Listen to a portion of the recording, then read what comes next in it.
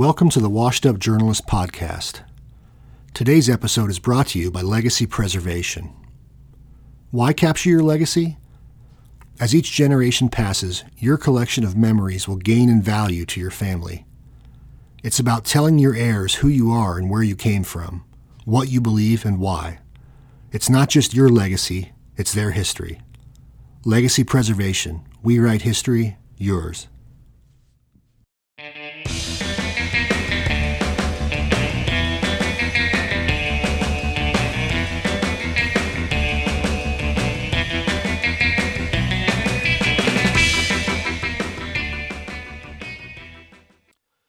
My guest today on Washed Up Journalists is Steve Jordan, a longtime business reporter known for his in-depth coverage of legendary investor Warren Buffett. Jordan's first newspaper byline ran in the summer of 1967, when he was just a student intern, and he continued at the same daily newspaper until his last column in 2018. In that time, his news stories led to nearly 15,000 bylines in the Omaha World Herald. 475 of those came under Warren Watch, a column he wrote about Buffett, which began in 2008 to explore the goings-on of Buffett and his world-famous Berkshire Hathaway. In 2013, Jordan authored The Oracle in Omaha, How Warren Buffett and His Hometown Shaped Each Other, his first and thus far only book. Steve Jordan, welcome to Washed Up Journalists. Hello, how are you doing? I'm doing well. Did I get the record mostly right there? I think you're right. You're right. So I asked a few mutual friends of ours if there's any dirt on Steve Jordan, and you must be a pretty straight-laced guy because they only came up with two things. One, you played in a marching band, and two, you're tall. Yeah, well, yeah. Right, still playing. My wife and I have played in music groups the whole time. So. And you're still tall. You're what, 6'4"? Yeah, they're almost. Did that ever come in handy or not in handy during your reporting days? I think in some cases it's not handy to be sticking out like that. You know, you're more obvious maybe. I remember doing a story on immigration with another reporter, and they figured I was with the government because I was wearing a tie, I guess, and too tall. So it doesn't always work in your favor. I guess it's okay to be mistaken for a government employee. That's probably better than some other things you could be mistaken for. Yeah, I suppose. But I'm the short one in the family. Both my brothers are taller than I am. So, are they really? So I get together with them, and I feel normal. Did anyone play basketball? Yeah, they were basketball players. I grew late, but my older brother played in the state tournament here, and my younger brother walked on at Michigan State for a little while. So, oh wow! So accomplished players. Yeah, he could actually play. So just as an icebreaker, what's the most surprisingly normal thing about Warren Buffett that the average person would be surprised by? I don't know if Omaha people are surprised. You see him around at restaurants here. You walk into a Pancake House or something like that, and he might show up with a friend, or he may be sitting at the next table at some steakhouse. So he just normally around Omaha. People are always surprised that his house is an ordinary house. I mean, it's a decent neighborhood, better than mine, but it's certainly not the multi-billionaire's mansion like you might find in some of these other cities. It's gotten a little more security-minded, but he's out there on the street occasionally without any. If there's a public appearance, he'll have some people watching with him, but a lot of times when it's just him going about his normal daily activities, he's just like any other guy driving a car and walking and whatever. Yeah. That's kind of refreshing to hear in today's day and age, I suppose. Yeah, here's a perk. He's got a Coke dispenser at his office. That's pretty Doesn't good. have to go out for cans. We need to get one of those here. Yeah, it's a little fountain, a small fountain. So nice. Well, let's back up. We'll get into Buffett some more as we go. I'd like to start with how you got into the business. And the first question I want to ask is, what was, in the house you grew up in, were your parents big consumers of news? At what age did you kind of become fascinated with the news business? Boy, we always had the daily paper, but everybody had the daily paper, and I don't particularly remember my folks reading it, although I'm sure they did. I mean, I remember watching the Nixon-Kennedy debates.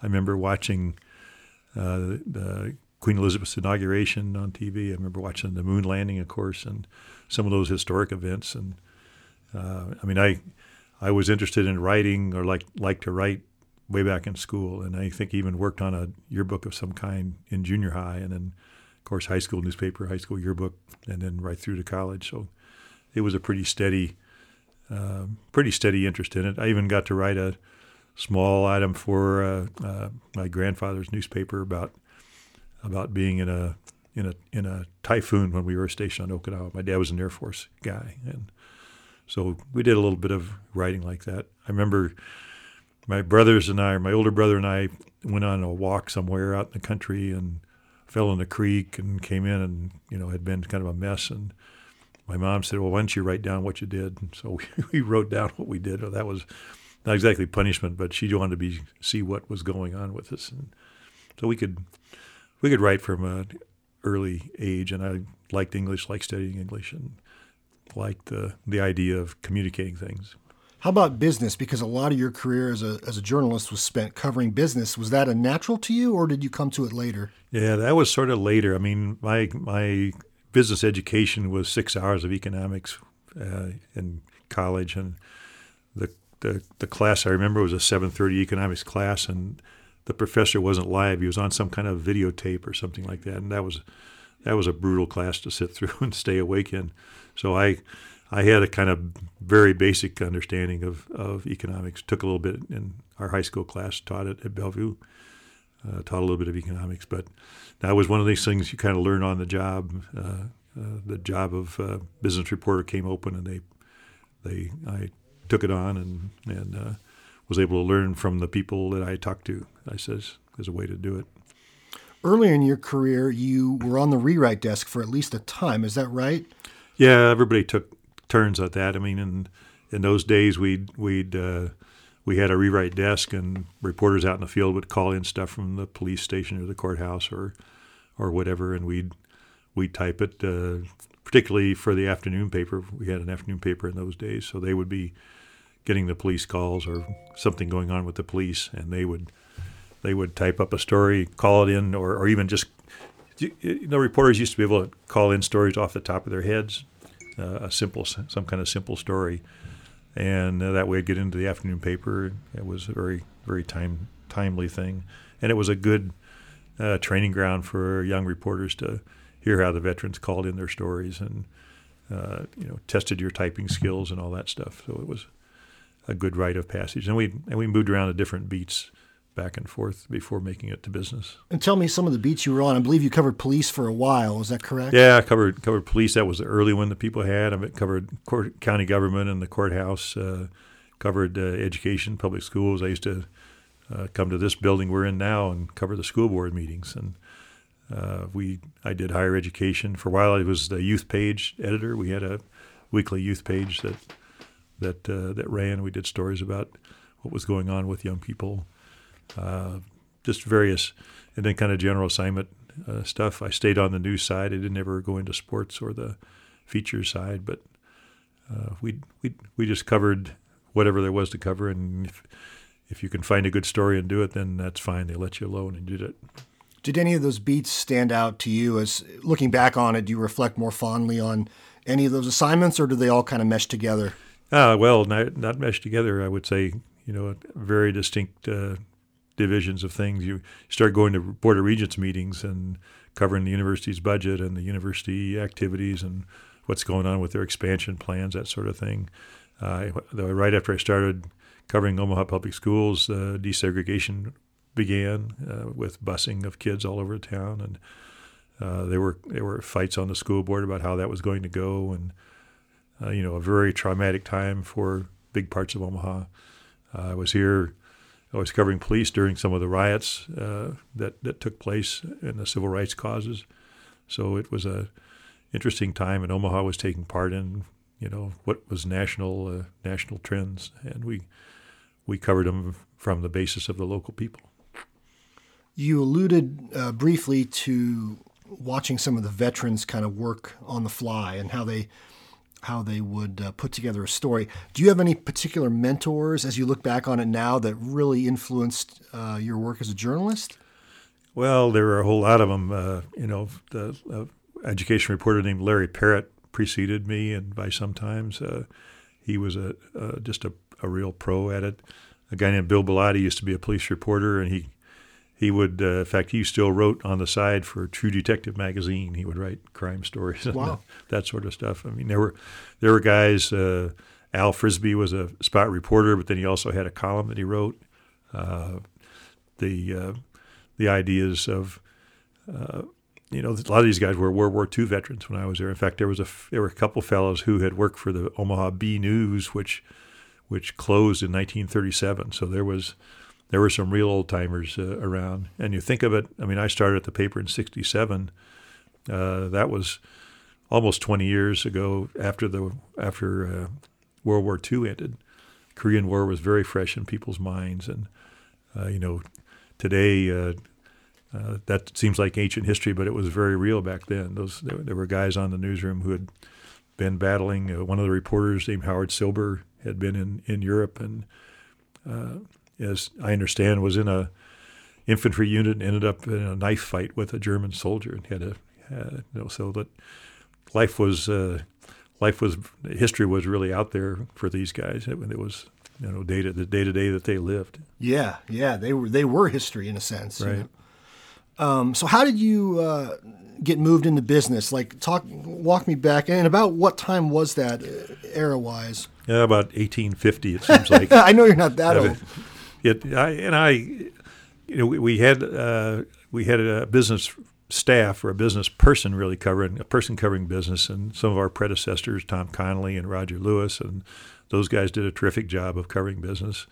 But as time went on, they decided they would make it more of a topic with its own section.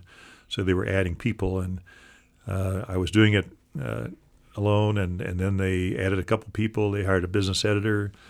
One of our fellows, and I guess this guy would be a mentor too, Dave Beater, was a veteran reporter. He'd covered politics. He was in our Washington bureau, and then he came back to the World Herald as business editor and had a staff of 4 or 5. And so I was lucky enough to be part of that group. And then as they grew, Dave retired, and another fellow took over, and then they gradually moved, and he left, and we ended up naming me business editor. I was business editor for about 10 years, and I kept writing stories, so I didn't lose a hand at that. And we gradually expanded that business. We wanted, since I was still writing and doing okay with that, they decided they should have somebody who would just be editing and supervising the reporters, editing the stories, sifting out ideas, all those things that the editors do. And so there was an editor and a staff of about 7 business reporters, and got to work with some terrific people all during those years. And a lot of people came and went, but a lot of them are really good journalists and focused on the business side of things.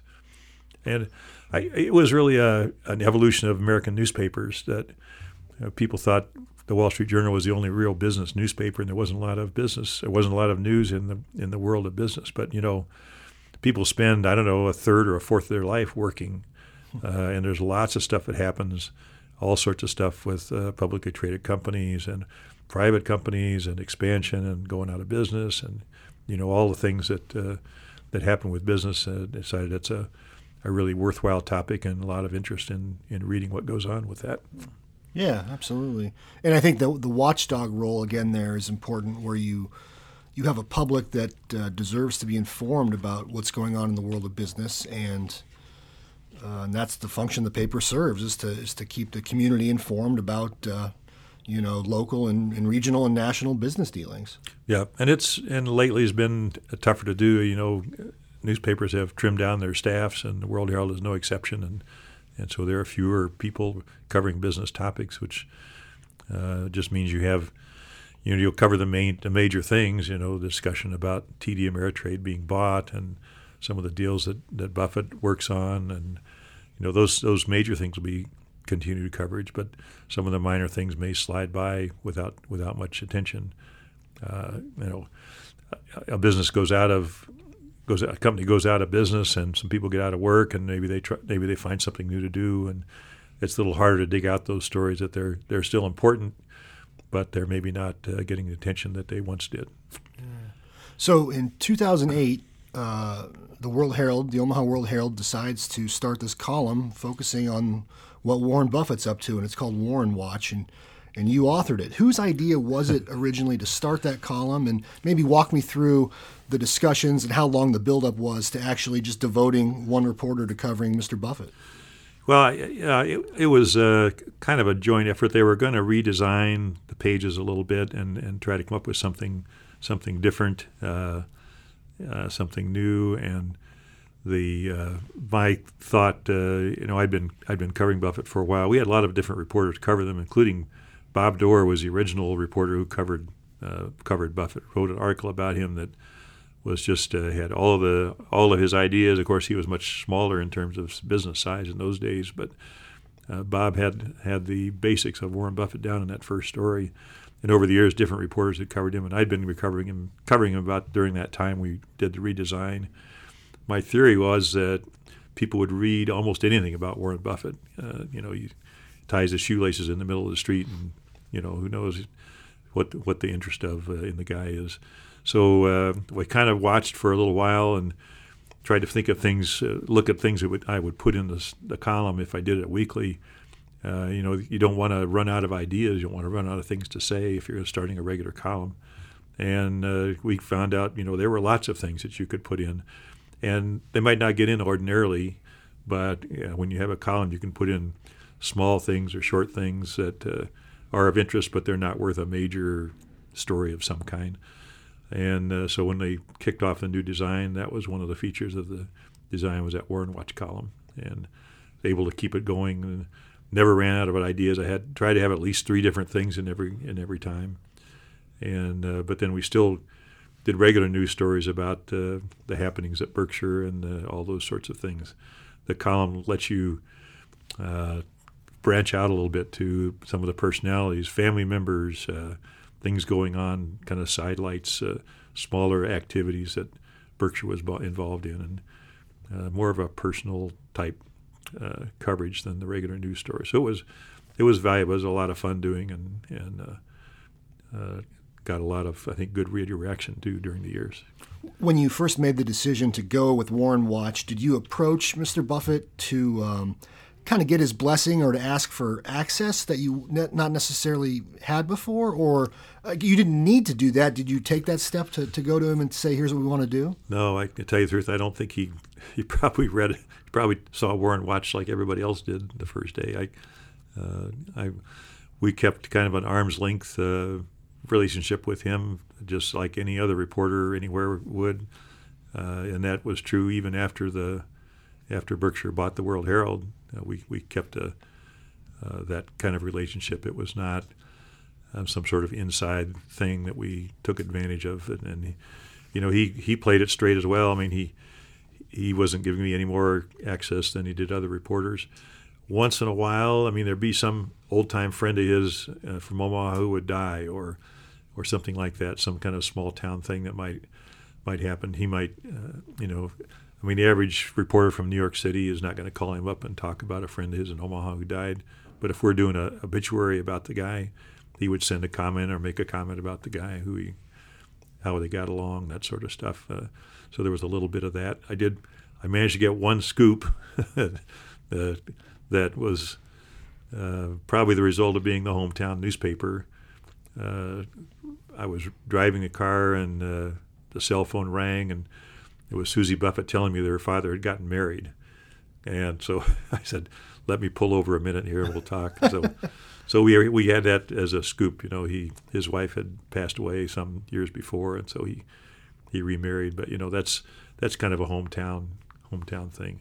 I mean, the other guy who was maybe had a little bit of advantage was Charlie Munger. He's from Omaha, although he's been in California for decades, and he has kind of a soft spot, I think, for Omaha. I would call him up or send a message on some story that he was involved in, and he was very gracious and willing to talk about things. And Charlie, if you've ever seen Charlie talk, you can see excerpts of their meetings online. He's a very succinct fellow and very erudite, well-spoken, pithy comments. That's Charlie Munger, and he was willing to maybe give me give me a little bit of extra treatment as a local Omaha reporter. Mm-hmm. So then, by virtue of becoming this Warren Buffett expert, you're the boots on the ground in Omaha, right down the street from where Mr. Buffett does business.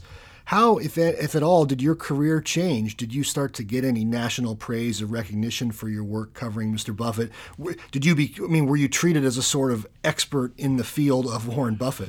Well, it's kind of odd. I mean, I would get some speaking invitations, but the most interesting one are in recent years these Chinese groups have started coming to Omaha, and I'm not sure exactly of their background. They call themselves educational groups. They bring people to town, to Omaha, and then I think they go on to New York or they go some other place after the Berkshire meeting. And in the days leading up to the Berkshire meeting, they have conferences with speakers and so forth. And a few of those groups started inviting me to their gathering, their pre-meeting gatherings. And so I got to maybe be on a panel discussion or just give a talk. And they would have translators going on in the background. So that was an interesting thing.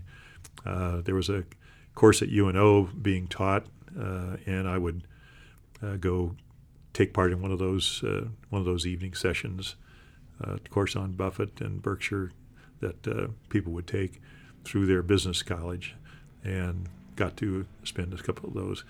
Talk to a few civic groups. There's always a event chairman looking for somebody to fill in for a month, and I could talk a little bit about Warren and Buffett and Berkshire. So on the one hand, they know a little bit about it, but what they really want to know is what to do with their money, and that's that's their decision. I never got into the business of picking stocks or making advice or warning people, except for stories about scams. We would do those and try to prevent people from losing their money, but we never got into investment advice, those sorts of things. We'll let somebody who's had more than 6 hours of economics handle that. I would imagine in a college setting like you described, where you're lecturing on Warren Buffett, and maybe other people lecturing on Warren Buffett are coming at it strictly from an economics perspective, you might offer a totally different angle in terms of capturing the human element of it and maybe the way he communicates to the outside world. Did you feel like you brought something different to the table in that regard because you weren't a business guy by nature? Yeah, maybe a little bit. I would understand.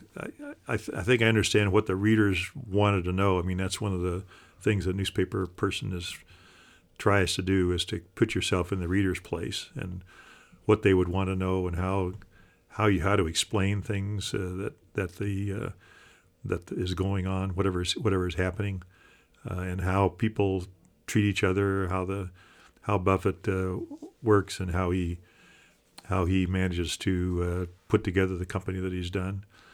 The book I wrote was about his relationship with Omaha and the things that happened to him when he was growing up here, the people he knew, the people who influenced him in his early years, and then of course when he came back to Omaha, why did he do that, and what's he find around Omaha that he likes when he stays here, and then also some of the people who were influenced by him. His early investors, for instance, have become big philanthropists, and a lot of them focus on Omaha. Omaha has a focus on, I think, business ethics that's maybe interesting or maybe unique or at least unusual in terms of companies. And Buffett's reputation was always of being a straight shooter as far as business ethics go. And that's one of the things that I think Omaha was influenced by him. Let's talk about that book a little bit. Came out in 2013. How did the idea come about? And when I say idea, I mean the angle to explore the relationship between Warren Buffett and his hometown. And how long was it in the works before you finally decided, let's green light this and do it? World Herald has published various books over the years, but Steve Pivovar, who was a sports reporter who covered baseball, among other things, and he had written reams of stories over the years about Rosenblatt Stadium. And, of course, Rosenblatt was getting ready to close, and so he told the World Herald, I'm going to write a book about Rosenblatt. If the World Herald wants to publish it, that's fine, but he's going to write it one way or the other. He just had it in him to write that book. And so the World Herald decided, that's a good idea. interesting. It could come out. It came out during the last session of the College World Series that was held at Rosenblatt, and what that prompted the paper to do was say, well, this is something we can do. We have archives, we have photos, we have good people who can write things, we have capacity to edit, put together books. So they formed a book division and decided we would go after various kinds of books. And there's been Nebraska football books and World War II books, Cold War books, books about the zoo, books about Nebraska weather. There's a book about Nebraska counties.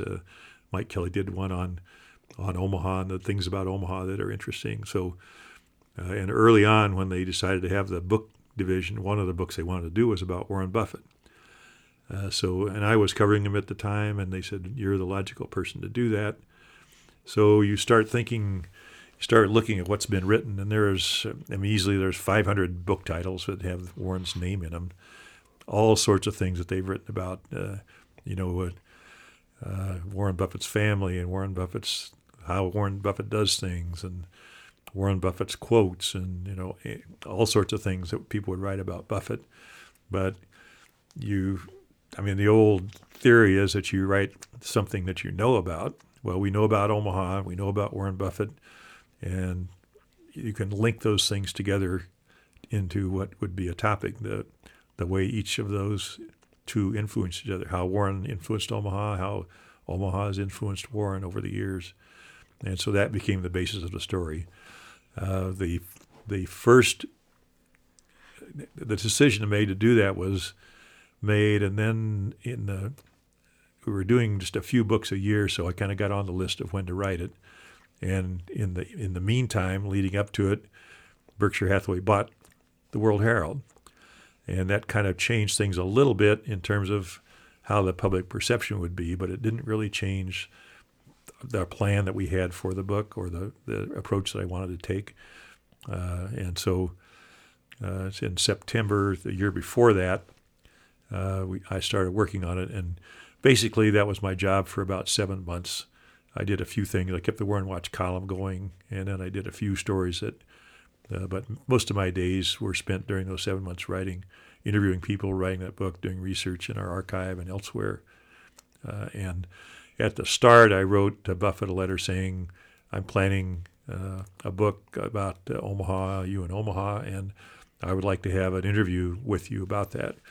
And so he wrote back, and he agreed to talk with me for an hour, and he recommended waiting till toward the end of the process so that we'd know what we wanted to talk about. He's very protective of his time. He doesn't want to spend a lot of time. He doesn't want to waste time. He says it's the one thing he can't get more of. Right. As we're all in that shape. So I did that, and then started interviewing with the oldest people first, which is what you do in a book. Yeah, absolutely. Get them while they're here. Yeah. And going through, looking up archives of all about Berkshire and his family and his ancestors, that sort of stuff. Interviewed a lot of people. We took new pictures, and we sort of sifted through our files to get historic pictures too. And then interviewed him, I think it was in February, that next February. So by then I knew sort of chapter by chapter. He's a guy who's been quoted a lot. He said a lot of things. So a lot of the things that he was talking about Omaha is already on the record, but there were other things I wanted to pursue. And so those were the things we talked about in the interview. And then from February, and then it's interesting because a lot of books are published around Christmas time because they figure people are buying books as gifts. Well, the Berkshire book, the logical time was to come out at the Berkshire meeting. So we had it scheduled to come out the first weekend of May, and met the deadline and had it published then. And they were able to sell the book at the meeting, and then of course it went online, and at the bookstore, the Bookworm, and other bookstores around town had copies of it. So that was a really nice experience, and just worked out well. Our editors that we had working on that and the publication of it came out fine. From a process point of view, what's different for you about doing a book versus doing a regular column in a newspaper? Is it just the sheer chunk of time needed to complete a book? Is it do you change your writing style at all? How did that work out for you? I kept a fairly narrative style of writing, telling the story in pretty much chronological order. I sat down with Dan Sullivan, who's our editor, and he had done a few books and decided and knew that one of the keys was to come up with the chapters that you're going to write, the different topics. And so I listed all the chapters I could have written, which was, 40 or 50 things I could have written about. So, and with him, we winnowed it down to probably 20 or so. And so I looked on each chapter as a sort of, it's kind of a big news story that you would do for, say, the Sunday paper, cover some topic about Warren, about his family, or when he went to college, or why he came back to Omaha, and what he told the early shareholders, how he got started, why he didn't move back to New York City, where the financial center of the world is. And I would take each topic and kind of write that as a news story. So really, when you look at that book, it reads like a series of newspaper articles. And as publication was getting near, we ran a few excerpts of a few of the chapters just to kind of let the public know what, and there was news in them, in some of the things, let the public know that the book is out there, and it worked out pretty well that way. Anything surprising emerge in your research as you were reconstructing this man and his relationship to his hometown? Did you uncover anything that you didn't know that you found to be a surprise? I don't think I really realized that when he came back to Omaha in 1956, he figured that he would retire. He had built up a nest egg, and he figured he could build it up to the point where he wouldn't have to work anymore. And I'm not sure what he thought he would do. Maybe teach. Maybe he liked to play golf, liked to play tennis, be with friends, hang out with family. He really had planned to retire and just take it easy, live off of his investments, and tweak a few things as time went by when he saw obvious bargains that were obvious to him, that sort of stuff. And it wasn't, but his friends and relatives sort of persuaded him to invest their money for them. And so he took on that responsibility, and then word started spreading, word of mouth, and he ended up having these partnerships formed. And I think he finally kind of discovered the fun of playing that game and figuring out things. It's like a daily puzzle. He can figure out what's going to happen, try to pick what's going to be successful in the future and what's not. And he really got into it because of his friends and family, and then their friends and that sort of stuff, and gradually grew into these partnerships that he formed.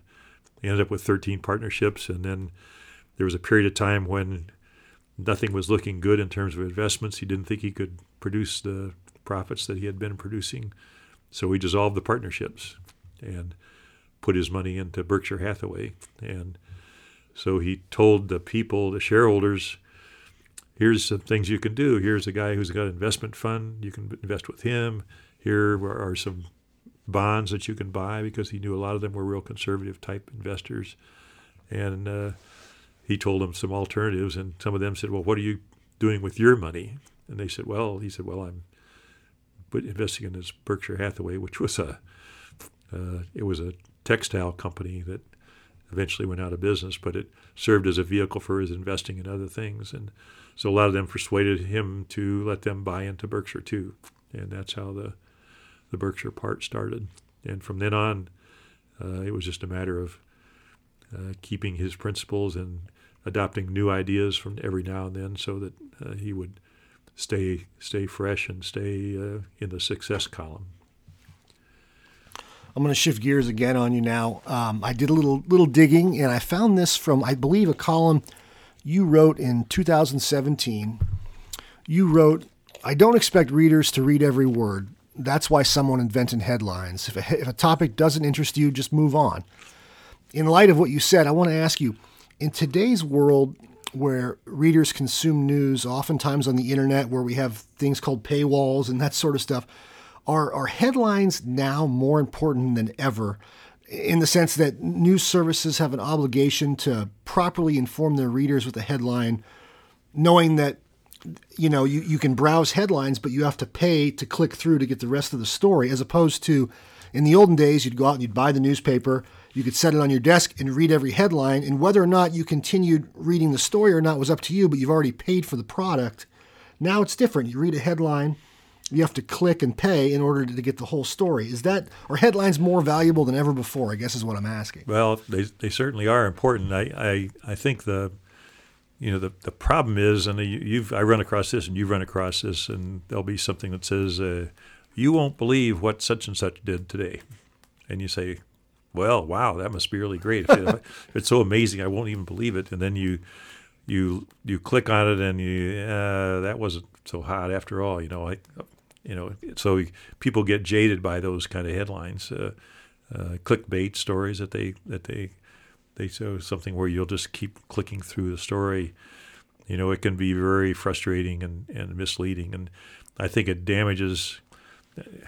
People need to keep or learn how to spot real news stories, real information versus phony information, and it's very difficult. I think we have to rely on people's intelligence to know a difference. And I mean, this is what legitimate news organizations are still battling with. They used to say newspapers were easy because they had no competition, but newspapers have always had competition for people's time. You think of the time you have is a certain amount, and that's it. Your waking hours, whether you're watching TV or going to school or playing, working, playing a game, whatever. Newspapers always wanted a chunk of that time, and now there's so many more things that take up the time. But I mean, it's just true. Headlines are very important, and our online people at the World Herald will, somebody puts a headline on, and you can sit there in real time and see how many people are reading the story, and they think, boy, that story is more important than it appears to be gathering attention. Maybe a headline didn't quite hit the spot that would interest people, and so they'll substitute a new headline. It's something you couldn't do with a printed page. Yeah, you can reshuffle the deck in real time. You could put up a better headline the second time around, and so it's certainly important. And being able to write those 3 or 4 or 5, 6 words, whatever it is that makes a headline, that's an important skill that people need to know. And at the same time, you don't want to be misleading anybody to go in and pay the paywall thing and then be disappointed, because you can lose readers that way. You can lose your audience that way if they're disappointed and the story doesn't live up to what the headline says. What's your big picture? What's your level of optimism for the newspaper business right now? Because it's trying to find itself. It's trying to find a sustainable model that the public will accept. How optimistic are you about the future of newspapers? Well, it's a tough business to be in. It's interesting to be in this business because, on the one hand, say the printed page circulation is down.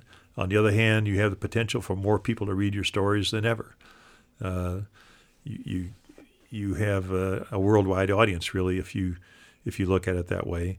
The problem is getting people's attention from all the other things that are going on in all the other sources. I think printed newspapers, it's going to be tough for them to survive another decade or something like that. I think the problem is what the end game is going to be is if the print advertiser stops getting a return on his money. You have X for sale, and you spend Y on the newspaper ad, and you hope to get Z out of it.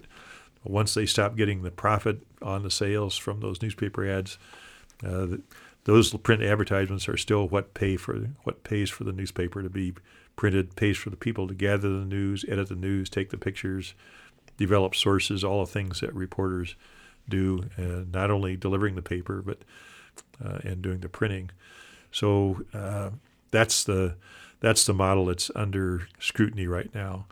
The Salt Lake City paper has gone to a nonprofit model where they can have a fundraising effort. People qualify for a tax deduction or whatever, possible tax deduction if they contribute to the paper in the name of preserving the press's role in democracy. It's a model that's possible that other newspapers will do. I'm sure there are people who are going to be watching that Salt Lake paper to see how they do. The World Herald, my understanding is the World Herald still makes money. Buffett turned management of the World Herald over to another company, and they've done some cost-cutting, considerable cost-cutting the last few years. So, but they're still making money off the World Herald, and it's still profitable, and it's still a print paper.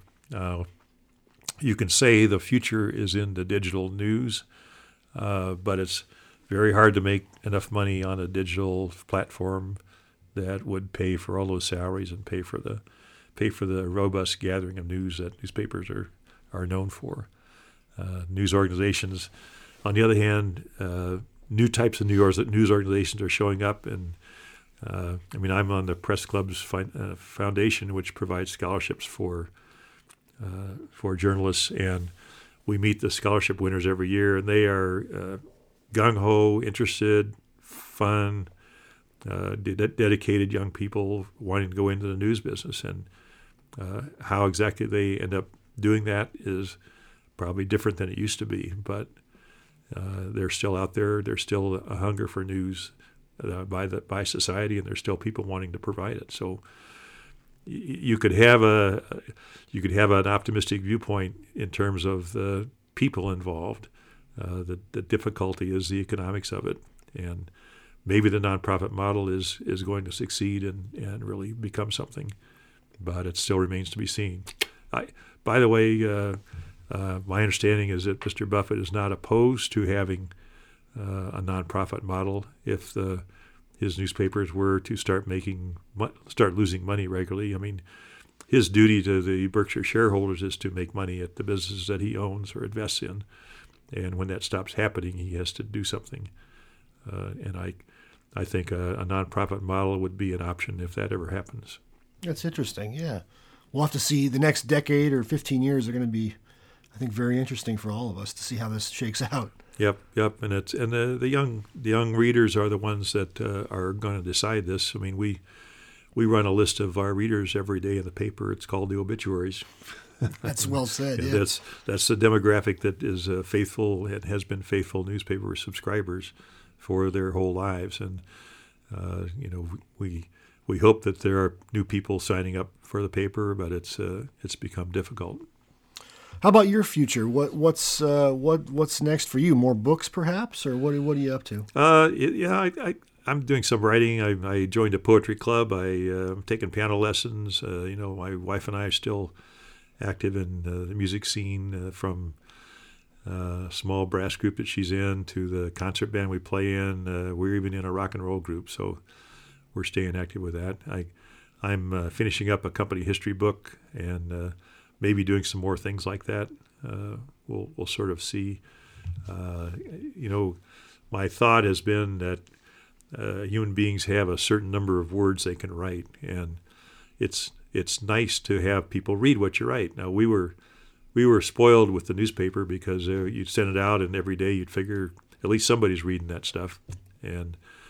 But that's not, for the average writer out there who is not working for a regular publication, having readership is a luxury or a sometimes unattainable thing. It's tough to get people's attention these days. But who knows? There may be some things worth writing on my own, or maybe just doing more of these history book type of things.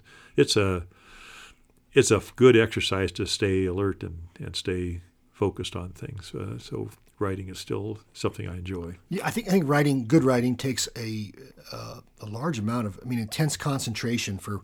It might be short periods of time, but it's hard to do if you're distracted, to do well at least. Yeah, I got an office set up now in my own house, so bought a new laptop. Now I'm raring to go. All right.